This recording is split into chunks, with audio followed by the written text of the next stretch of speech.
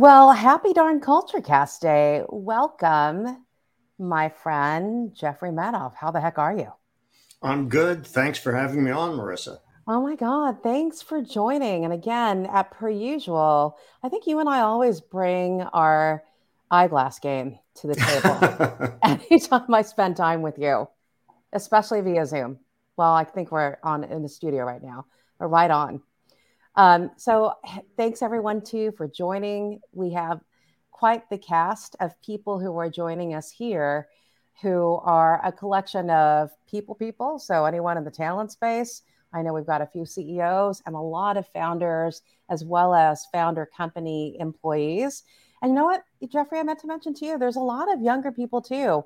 Everyone is in this quest of, what can I do to lead and build culture? And so that's why we are on here today. So, everyone, welcome, Jeffrey. I am super excited to talk to you about creating a culture of creativity and legacy. And we'll jump into that in terms of the questions. But creativity is such a big word. And I know in promoting the show, we mentioned everyone that you've also written a book called Creative Careers Making a Living with Your Ideas, which is amazing.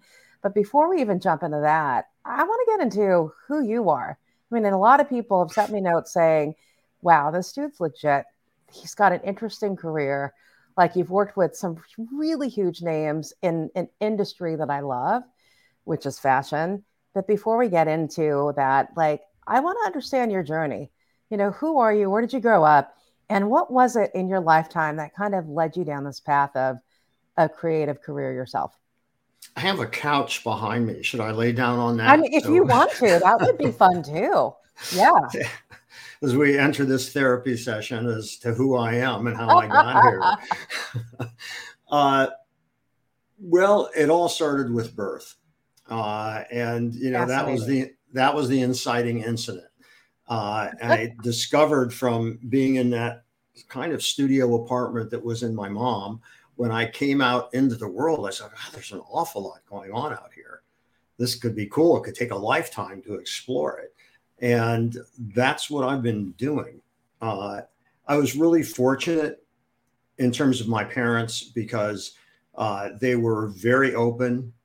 They were they very much encouraged me to do what I wanted to do and to be creative. They had retail stores. So they would bring home large pieces of craft paper because I loved drawing. So I would draw and I made comic strips. I loved comic books and I could put stuff up on the wall. I could do what I wanted. My room was my space. And I think one of the things that fosters creativity is when you're in kind of an unconditional love situation, if you will, where you don't feel so horribly vulnerable and at risk of being humiliated or shamed. And I think that a lot of people's creativity is squashed out when they're really young. It can be from parents, it can be from teachers, it can be from peers. Because whenever you put something out there that's a part of you and your ideas, you're also in a position to be hurt. And most people avoid that kind of vulnerability. But if there's a strong foundation, you can deal with that. And you can deal with that criticism. And also, by the way, I would say that sometimes criticism and anger also fuels creativity. It doesn't just come from one place. I happen to think that I was fortunate that I had a happier place. Wow. I think it's amazing. I'm cracking up that while you said you lived in the studio apartment, that was your mom. As a child, it sounds like you created an art studio inside your room, I did. In terms of, your drawings and what you've posted up there and kind of this living being that you did. And I think that's interesting that you talk about your parents being so open and supportive of letting you just kind of express yourself. And I don't know that I've heard that before, that I think a lot of people are afraid to be vulnerable and put themselves out there because if they're heard, they might get criticized. But you did that as a child. And it sounds like your parents just encourage you to do more of that. Is that right? Yeah. I mean, I guess it didn't hurt that I was kind of a wise ass when I was a kid. Okay. So if someone did criticize or attack me, I didn't cower from it. I had a certain self-confidence, I think, again, reinforced by my parents. Yeah. That, I think it's important when you talk about, for instance, culture, which is something Yep. I know so much about. It's about listening. It's about observing. It's about allowing people to make mistakes without criticism, because then you learn and you can grow. And I think that's across whatever kind of world you inhabit, Right. whether personal relationships, whether it's your job, whether it's a company that you run. You want people to feel safe, because when they feel safe, they will express. And when they don't, they'll shut down. And I've seen, and I'm sure you have too, so many companies that have fear-based management. Mm-hmm.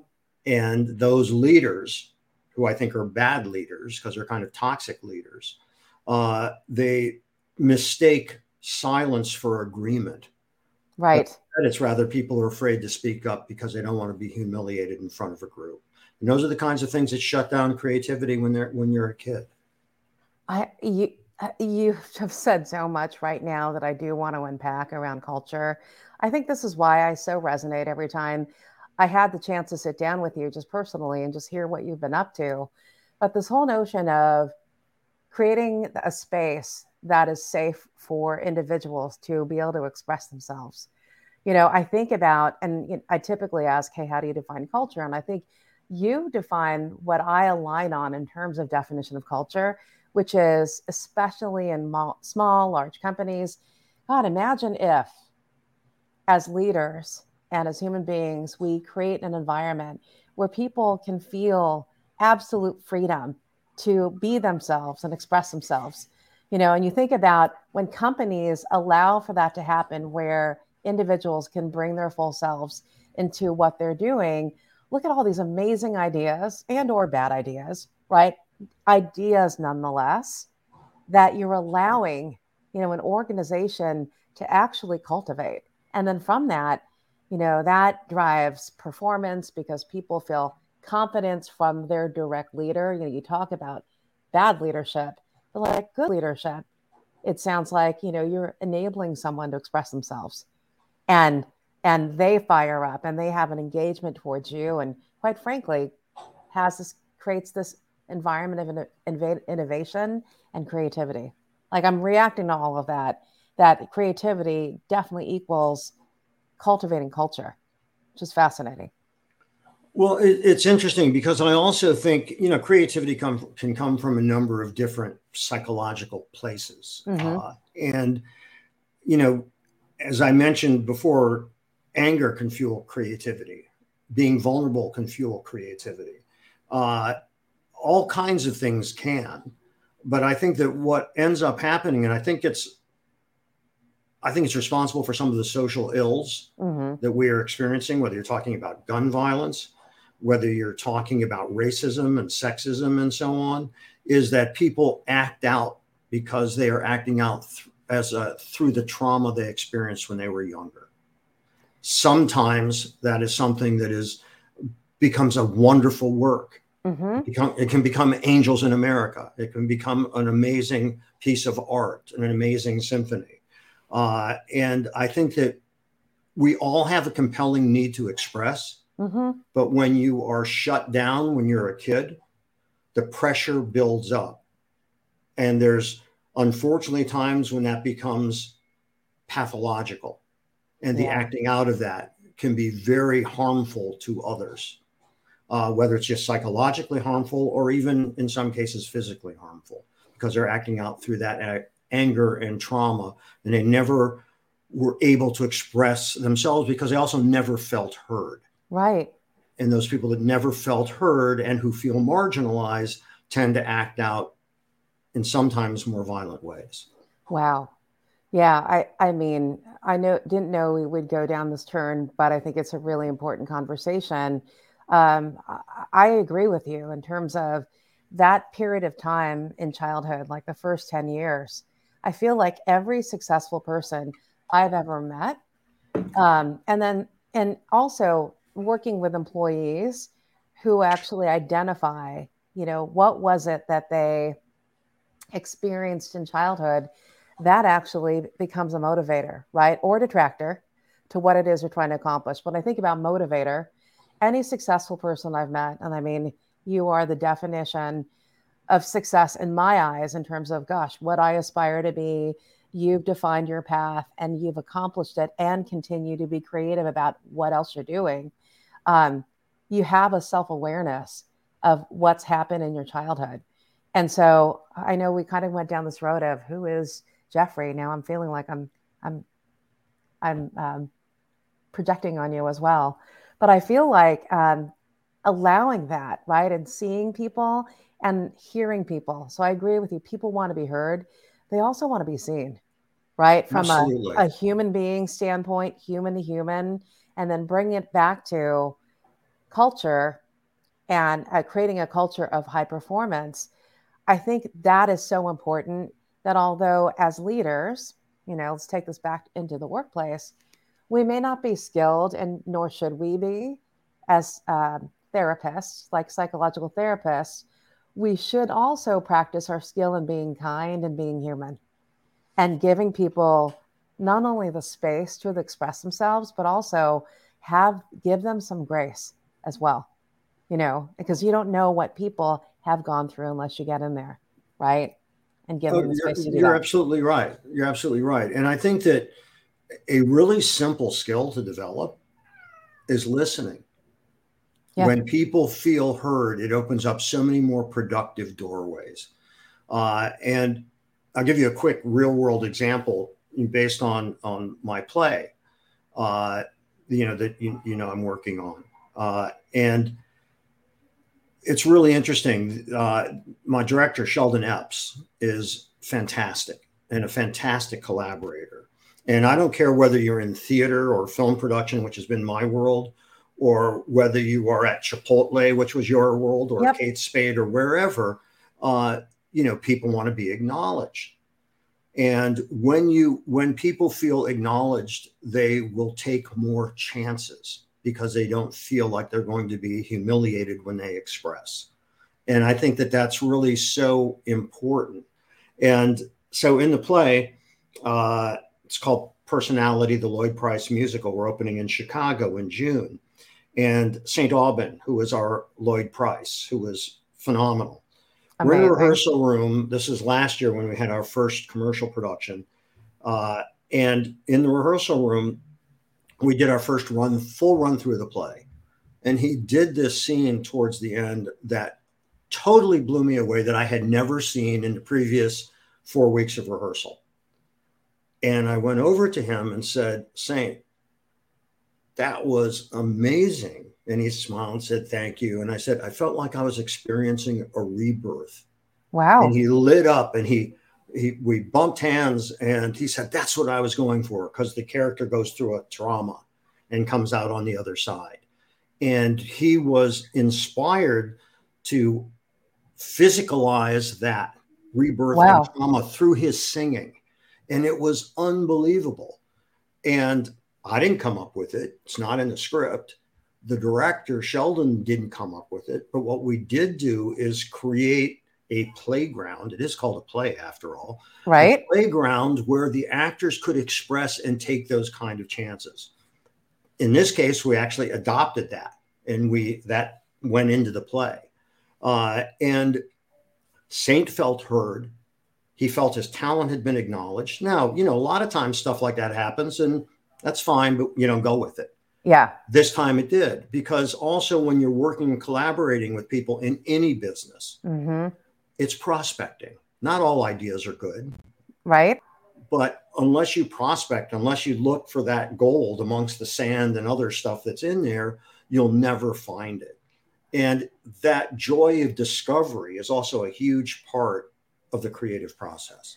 Yeah, I love this. I mean, there's just so many parallels between, again, cultivating an environment and actually a culture of creativity and just creating culture. And I love the story that you're telling about how Sayan is expressing himself. And I think, again, music is more beautiful when it's not just someone singing to sing the notes or the words that are on paper, but that they're actually embodying that That's right. emotion, right?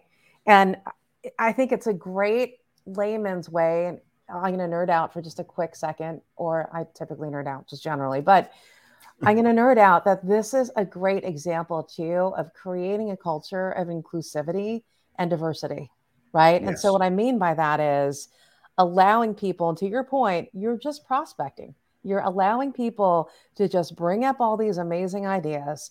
And the fact that they are emotionally attached to it as well, even more beautiful, doesn't mean that everything's going to be adopted. But I think it just makes the end product, in this case, it's this play, more beautiful and more marketable. And quite frankly, then the reputation for people wanting to go to this play and it being sold out, like that drives business results at the end of the day. And I think it's That's right. interesting that leaders maybe just don't see that process. And it's not like everything, like you open up the floodgates to this playground. Um, Again, that invites like all these ideas that you may have missed because you didn't cultivate this environment of inclusivity and diversity. Yeah, it's Yeah. good business. Yeah. As you're Right. saying, it's good business to do that. Any business that experiences high turnover is not a well-run business. That's right. Because you're taking advantage of people that at the first opportunity of making a penny more, they go someplace else. That's right. And where a business thrives, like I'm really fortunate in my production business, which the average tenure is about 2 years till somebody goes someplace else. I didn't have turnover. And that's because people felt a part of the business. And that to me was just, like being on the playground. We're all playing together. And as long as you're good players and play well with each other, I Right. think that that's important. And when you say embodying it emotionally, this is true whether you're in the performing arts or whether you are running a company. You want people committed to that journey. That's right. And that full on commitment is what makes great art. It's also what makes a great company. And, I think that there are so many false walls where ideas get siloed and people don't realize that if you eliminate those walls and there's crosstalk from so many different disciplines, you're going to come up with something better. And that's how I did it in my company. That's how we're doing it in the play. And I think that's how things really work the best. And Yeah. and I think it's also a healthy environment. Totally. I love that idea too. And again, you are redefining for me in layman's terms, this is what diversity and inclusion is. It is about, breaking out of the silos, inviting people from across disciplines, let's just call it that, to actually contribute to what it is that you're making and doing. And it just becomes a better product as a result of it.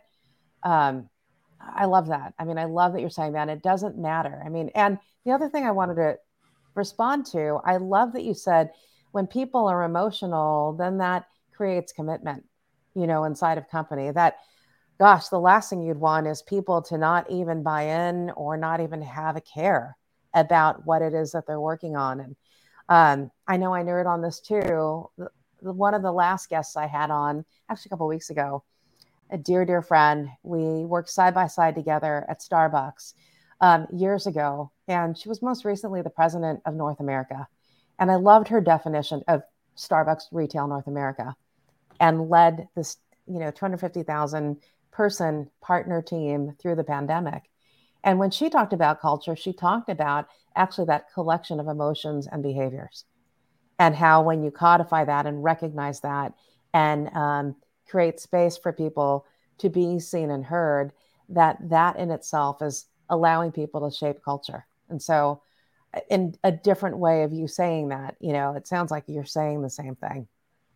I am saying the Yeah. same thing because, I'll repeat what I just said a Yeah. couple minutes ago, which is it's good business.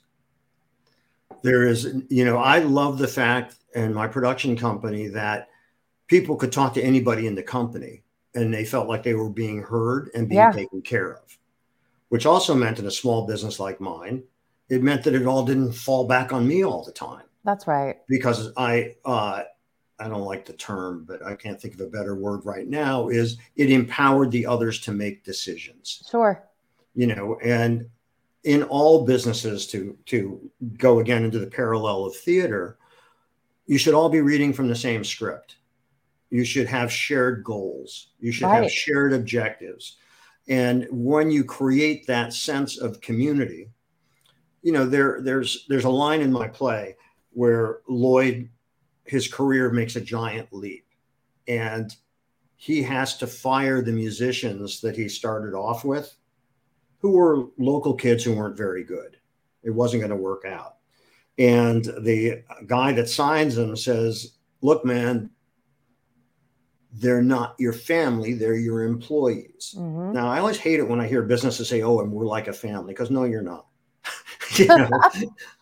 There are things that happen in business that don't happen in families. I guess there are parents who have fired their son or daughter in a certain way by not loving them or something, but business is different.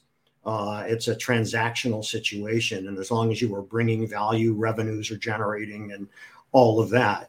But what helps that is a shared sense of purpose towards that business and a shared commitment towards it. And in theater, it's kind of the same thing.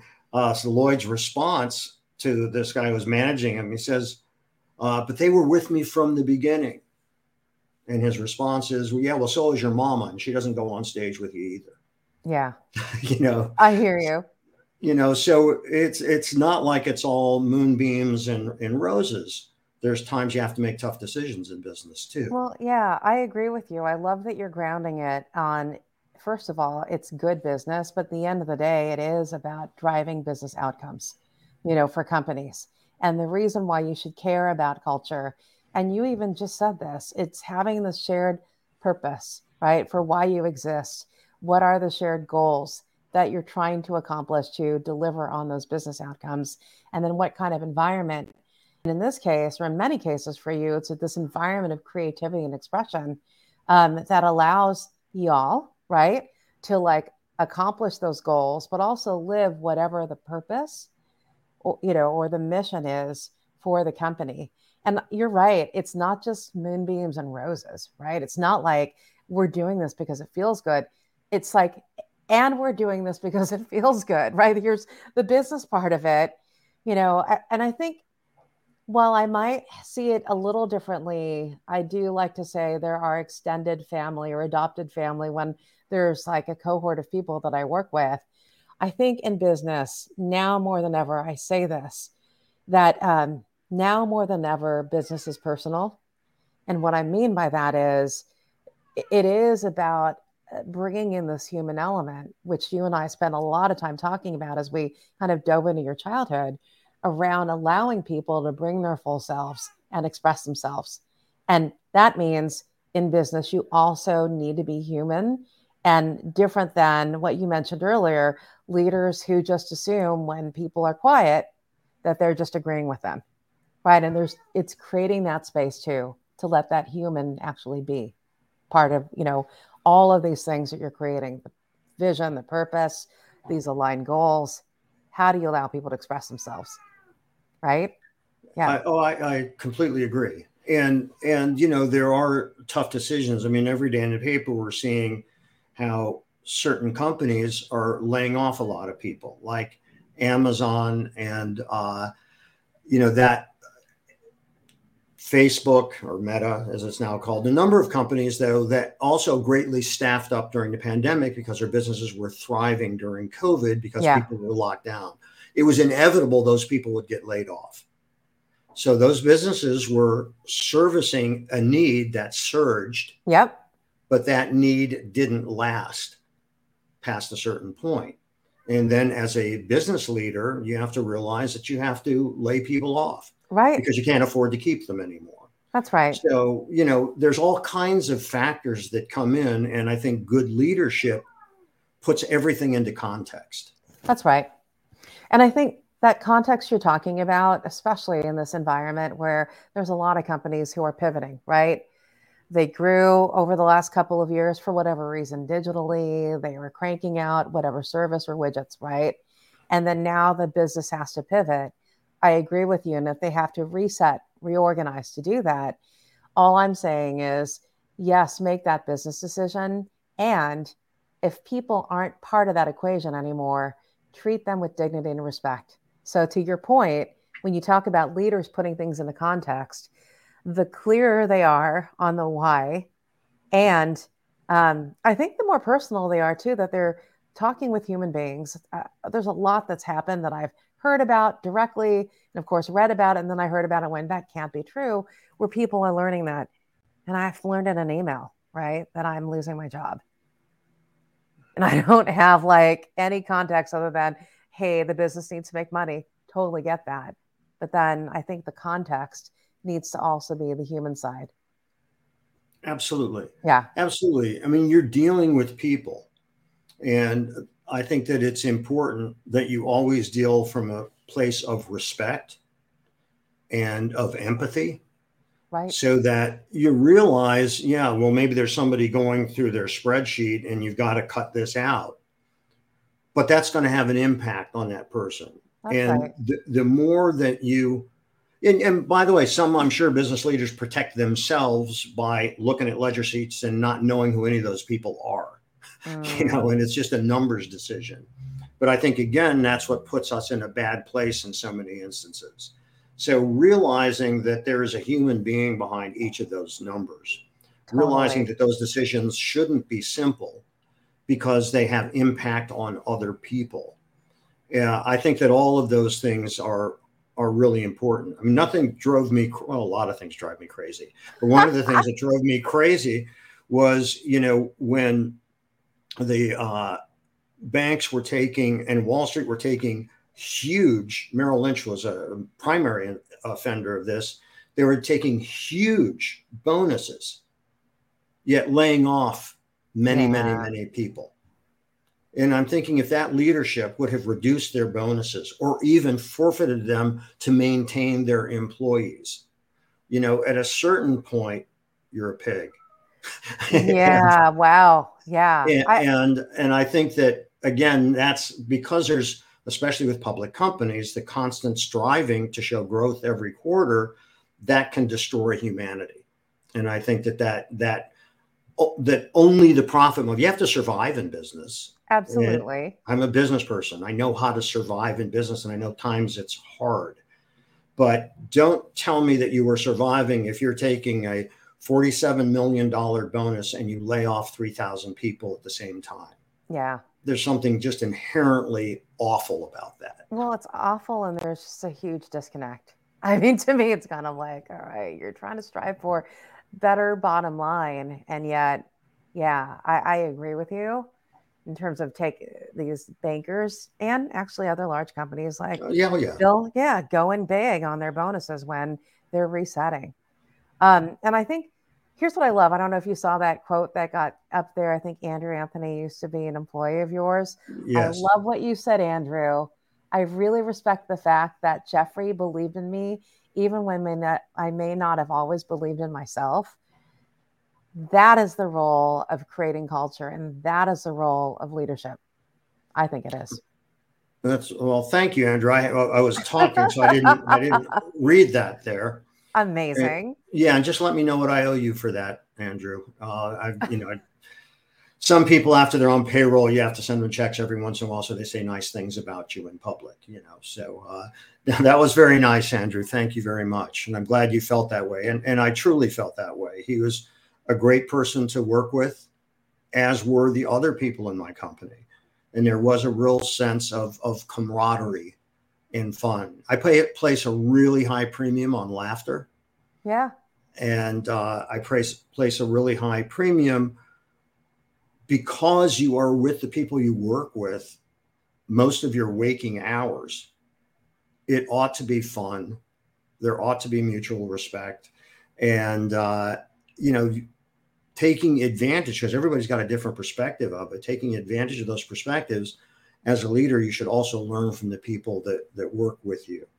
Totally. I agree with you. Again, here you are defining over and over what it means to be an inclusive and diverse leader.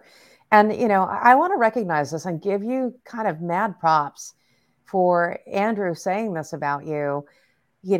I respect the fact that he believed in me, even when I may not have always believed in myself.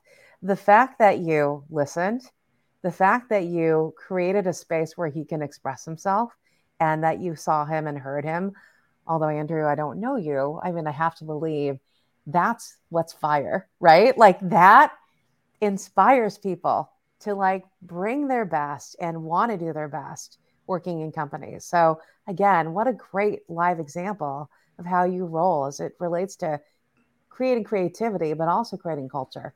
So mad props to you, dude. Just saying. Well, thank you. Honestly, I don't know how else to be. So it's not like I had to learn these behaviors. And again, I think that goes back to my parents, and I saw Yeah. how they were with the people that worked for them. My sister owns her own business. She's also an entrepreneur because we grew up in an entrepreneurial household. My mom and dad worked and they created their own business. And so we saw how they treated people. And that was, that was a great object lesson. It wasn't Yeah. like a calculation. And the thing I'll add about Andrew, which I'm very proud of him, because he started his own business and he's successful in his own business. Amazing. And so I feel that whatever he learned from that experience with me, that, he's been able to now take that and build his own company.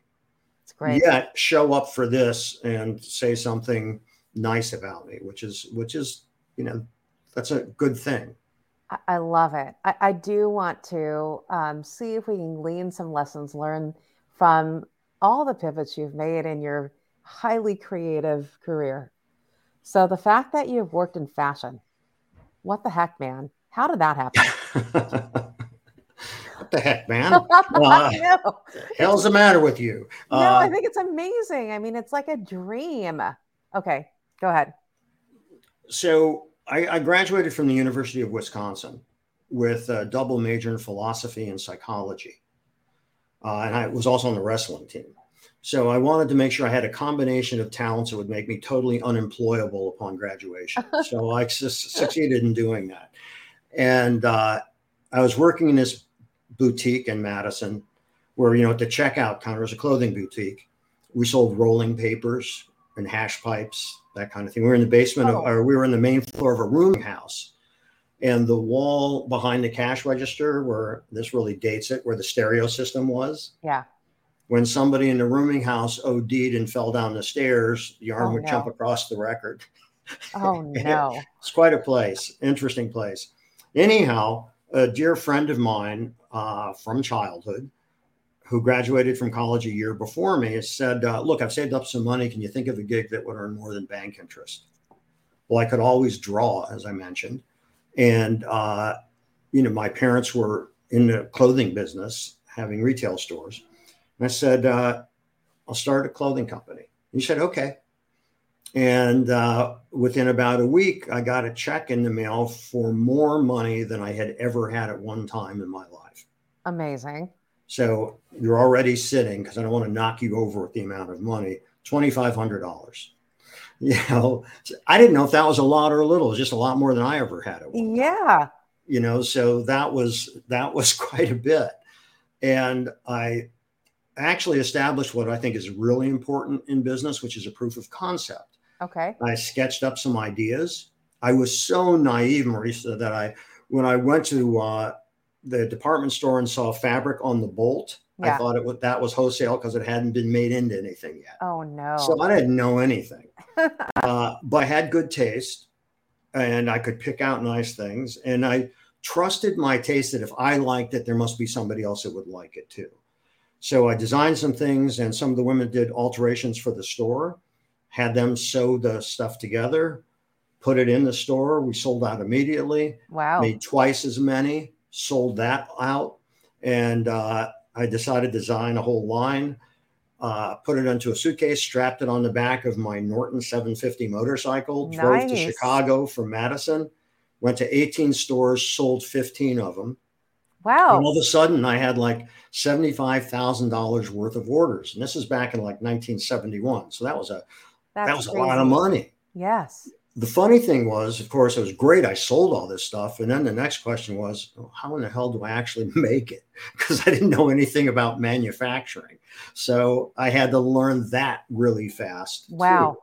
And by the time I was 22 or so, I had 110, 120 employees in 2 factories and an office at the Empire State Building, and was coming back and forth from Wisconsin to New York and selling many of the best stores in the country. And although it may sound impressive that I was chosen as one of the top 10 young designers in the United States, I think there were only 8 of us. So it wasn't so hard. It wasn't so hard to be in the top 10, you know. Well, young people weren't doing startups then. That just wasn't a thing. And, my hair was the length of yours and I had hair. And, so a lot of people didn't want to do business with me, because they thought, who's this kid? He doesn't have any money. But that business grew. And, it was really interesting. And I think the main lesson that I came away with, and this is in retrospect, because this is another thing about our psychology, is we all construct our narratives after the fact, so that our lives somehow make sense, and the thing is, there's a lot of serendipity that happens, things that happen by accident, things you could have never anticipated. And anybody who thinks that they've executed some master plan is usually bullshitting, because life isn't linear. It doesn't work that way. And so I was fortunate to build a business that got a lot of national exposure. And what I learned in retrospect is, whether I was doing fashion design, then I moved to New York, and I guess you call it a pivot, but what I did was close the business. My financial backer, who was in Wisconsin, who owned banks, one of the reasons, he thought I was an interesting novelty and I was making money, and he was a very good man. But he said to me, I'm investing in you also because you are providing employment for Wisconsinites, and they all bank at my bank. If you move the base of the business out of Wisconsin to New York, I won't continue to back you. Oh.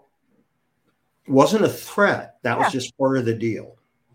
He was a very good man, and he gave me a great opportunity.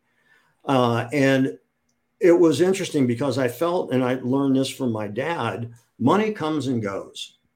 Time only goes. So I made the decision to close the business, because at that point, I realized I was a stimulus junkie and I wanted to move to New York. I just loved the energy, the pulse, everything about this city. And that was at a dicey time for New York. That was around the time when there was a famous headline in the New York Post, President Ford to New York City dropped dead. Oh, geez. And, but it was a really interesting time in the city too. If you ever saw the movie Midnight Cowboy, that's what Times Square was like. It wasn't like Disneyland like it is now. It was seedy, but I kind of dug that. And I would go to Playland, which was a pinball parlor, at 3 a.m. with friends. And it was cool, So anyhow, when I transitioned into the film business, what I realized is, God, this is the same as the fashion business. Okay. It starts with an idea, just like the play I'm doing. It starts with an idea. And then when you take that idea and you begin to make it real by sketching it, by laying out what's the material and labor needed, how much is that going to cost? We have a deadline. How can we fulfill against that deadline? Billing people, then getting paid, all these things. The protocols of almost all businesses are essentially the same thing. There's much more in common than there is different. And so I realized that it's oftentimes what separates understanding is vocabulary, not the true meaning. And that's enabled me to go into a number of different directions without, there's probably some foolishness there, but without being afraid, because I felt at least I had a rudimentary understanding. And I was confident enough that it was interesting to me, I could learn how to do it. And if it wasn't interesting to me, I couldn't unscrew a jar because I just didn't pay attention. So that common thread among all businesses has also served me well. Because it demystifies all these different things, and it makes it, when you realize that there's and this is true, by the way, of us as people, we have more in common than we do different. Totally. And I wish we could focus more on what we have in common, because I think we could move together in a more united way, which, man, I hope we reach that at some point. I mean, God, there's just so much to unpack with you, what you just said right now, but with right now, in terms of what we have more in common versus differences, and if people actually took the time to look for that, there's a lot more that as a society we can be accomplishing, instead of all this badness that's happening. I think it does start with human behavior. I mean, to your point, I always talk about, you know, you may not be well schooled or have all these experiences in life, but what you can do is give people grace, right? It's that I always call it the platinum rule in first grade or even kindergarten. I think I learned the golden rule, which is treat people the way you want to be treated. But really, at the end of the day, it's a platinum rule. Treat people the way they want to be treated because, I know I might want to be treated a certain way, but, not everyone is me, right? Everyone is their own unique being. And I love this whole thread of kindness that you're talking about. But I think kind of going back to your businesses, though, it's interesting. I think about how you saw the pattern of what the fundamentals in business are, and you were able to use that as the foundation to kind of pivot and create, I think you've also become the storyteller. You went from creating fashion, which is interesting. And I love that because I love fashion. But then you went and started helping other brands tell stories when you're with your production business. I mean, how did that happen? That's Well, that's interesting to me. Like, how does that pivot happen from creating clothing to then being the business of storytelling and branding? well, my first client was Halston, and actually working with Halston, that's how I met my wife, Margaret, was on a shoot. Nice. Another thing I had no idea was going to happen, and 30 some years later, with our 29-year-old twins, who knew? You Wow. know, yeah. Again, life takes odd turns, and but I think that's how life is. It's a zigzag. It's Yeah. not a sequence. Uh, and shortly after getting Halston as a client, I got Ralph Lauren as a client. I worked with Halston until he stopped working, Mm-hmm. uh, and unfortunately passed away relatively young. And continued to work with Ralph and got a number of other clients because I had such good clients. And what I realized is that they all had stories and in terms of what their business was. And Ralph was the most clear because his inspiration was the movies. And as his business was growing, because I was with him, I started working with him in 1981. And I worked with him until COVID shut down. And then I changed whole direction and moved into theater for Yeah. what I'm doing. But the point is that I said to Ralph at one point, because he was exhausted. He was having to travel different places because they were going to be going public in the 90s. And I said, look, you can't be everywhere, but a video can be. And we can tell your story. And he immediately got it, as did Halston. Halston was a real visionary designer. And I would say, Ralph's an amazing marketer. Halston was really smart about creating a brand and a culture. And what I learned is that a brand is a story that's well told. And if you're not a brand, and that's true with any kind of product or service that you're trying to sell, is that if you don't have a brand, you're a commodity. And then you're fighting a price war every time you bring out a product. So, it's interesting. The best example I can give you quickly is Apple. At this point, whether you're buying a Dell or a Lenovo Yeah. or an Apple, they all kind of do the same thing. You can argue which one does it better, but there's not a lot of unity there. But Apple essentially created a religion or a cult, Mm-hmm. And so people would line up around the block to get the new iPhone, to get the new Apple computer. And they did that because they had an ongoing narrative, which is what was the true genius of Steve Jobs, Mm-hmm. was being a great brand steward. They never innovated on anything. Everything that they did, somebody else did it first, be it smartphones, tablets. Remember BlackBerry and before that, Yep. Palm Pilot. Yep. Apple didn't innovate on anything, but they did great user interface, and more so, they marketed. They gave computers to kids in school because those kids get older. Yeah. And then they're working with an Apple interface and know what they're doing. They set it up as kind of the creative computer, and they were kind of the underdogs, even though they became the largest company in the world. So, they had a story. All the other computer makers had a commodity. And the difference between a brand and an Uh-oh. We lost you.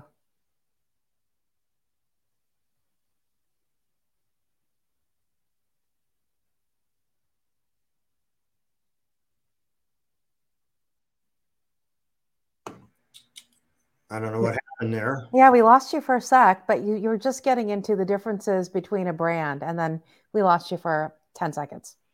I visited with Rod Serling. I was taken into the Twilight. I It was know, right? very strange. It all happens.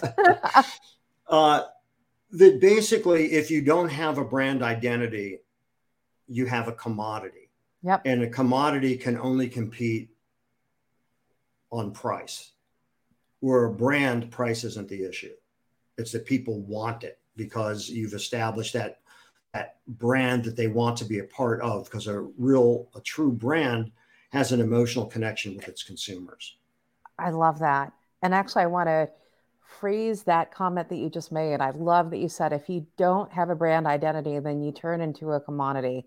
And if you don't have if you have a great brand, then consumers will emotionally connect to it and they will be loyal. I want to flip that internally.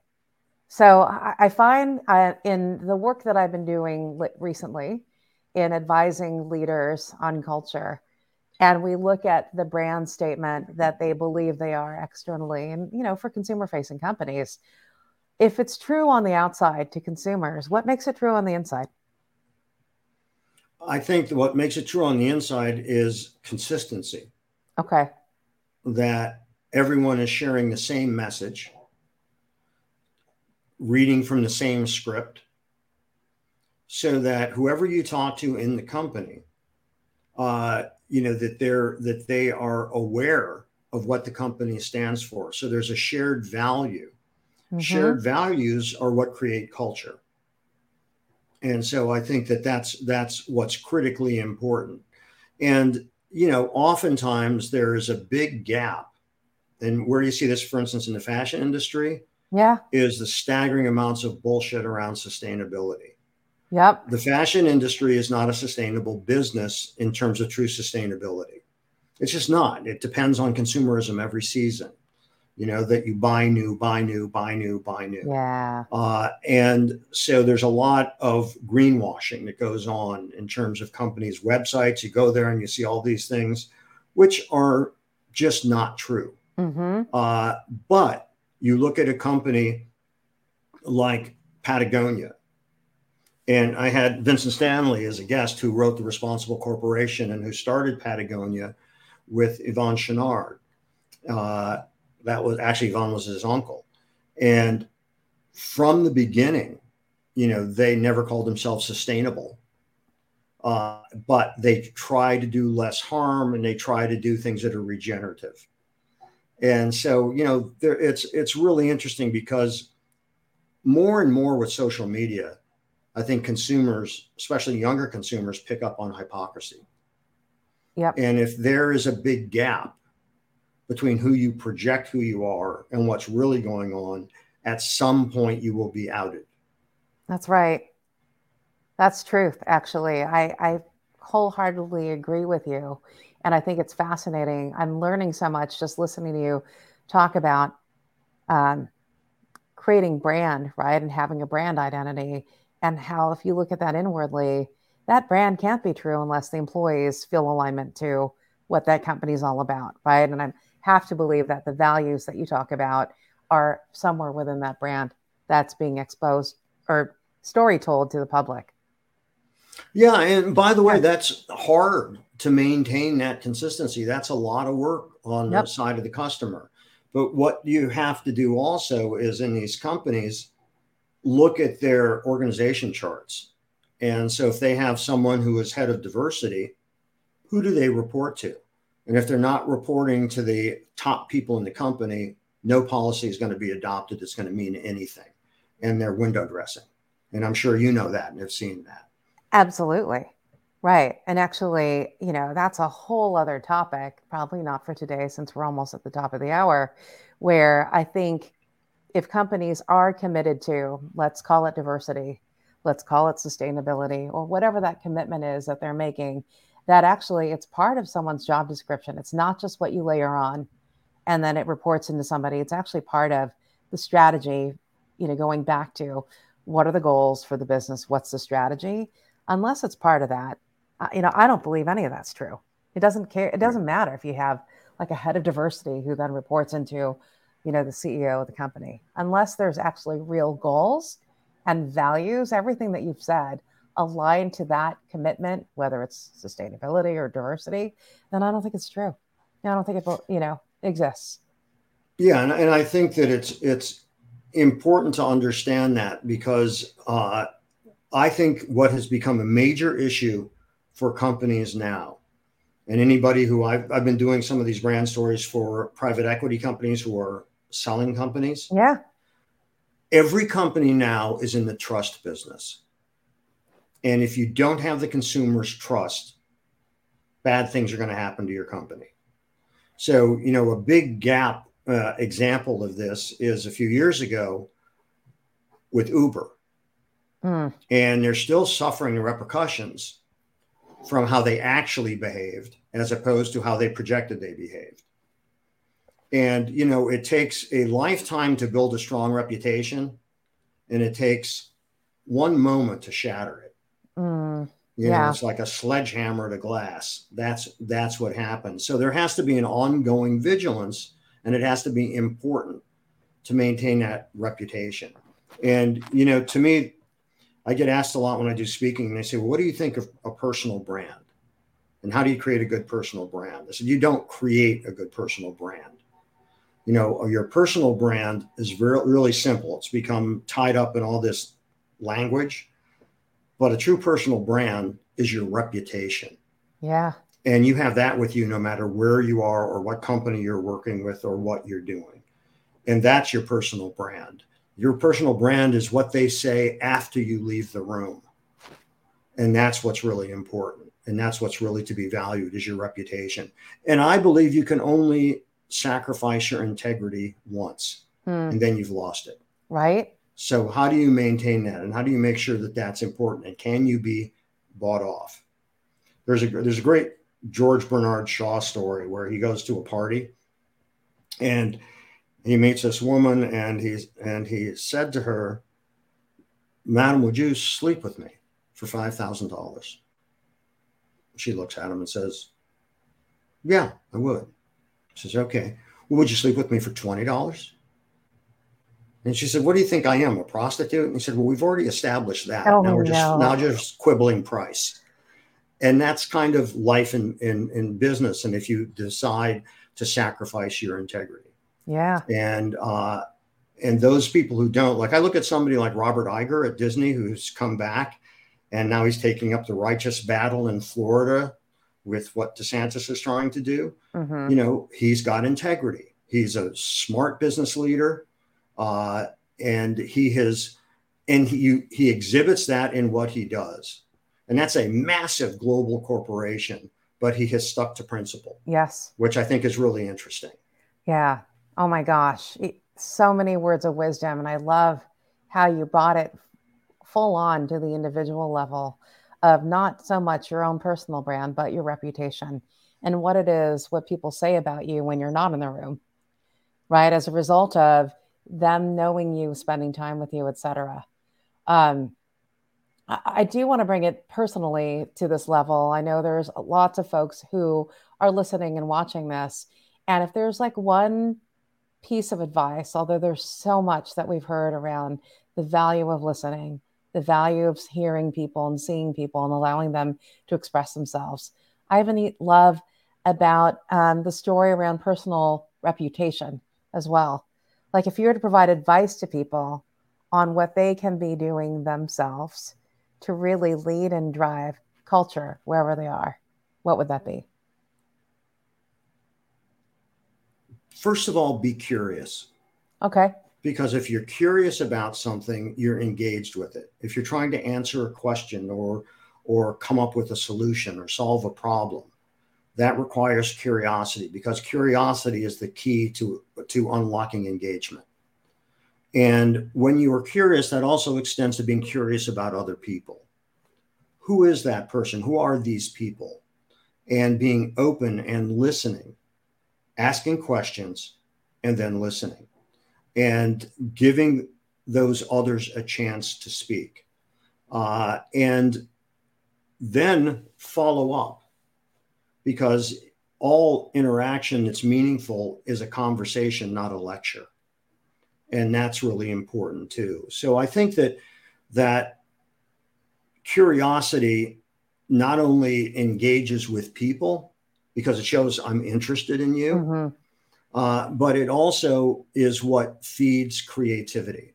Because if you're curious, you want to find out about things. You want to find solutions to your own creative issues. Those are the kinds of things that focus you.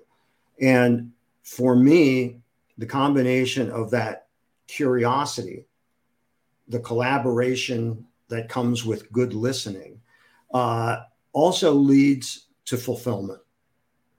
Because I don't think you can be fulfilled if you don't have true relationship with other people. Wow. I mean, way to break that down. It's not only about being curious, it's being curious in human beings. It's about listening. It's about building relationships. And I love this point too. It's about having a conversation with people and engaging two ways versus just being curious to be curious, but actually diving deep with people to find out, what's driving them. It's been an amazing conversation with you, Jeffrey. And I know there's so much more goodness where people can engage with you. I think upcoming is your upcoming play, which starts in Chicago on Lloyd Price, Personality. You have your amazing book, which I mentioned at the very beginning of this. What are other ways people can engage with you if they're trying to get a hold of you? I would say the best place is probably LinkedIn. Okay. I post things, including from when you did my class at Parsons, the Creative Careers class. I share the really good ideas and interesting things that the many wonderful guests that I've had, you among them, and I share those video clips on LinkedIn. I don't do much on social media. I've always thought social media is actually misnamed. It should be called corporate media, because that's what it is. And it's all about eyeballs, aggregating eyeballs and selling advertising. Nothing is free. If it seems like Facebook or Instagram or TikTok is free, it's because they're selling you, the audience, to advertisers.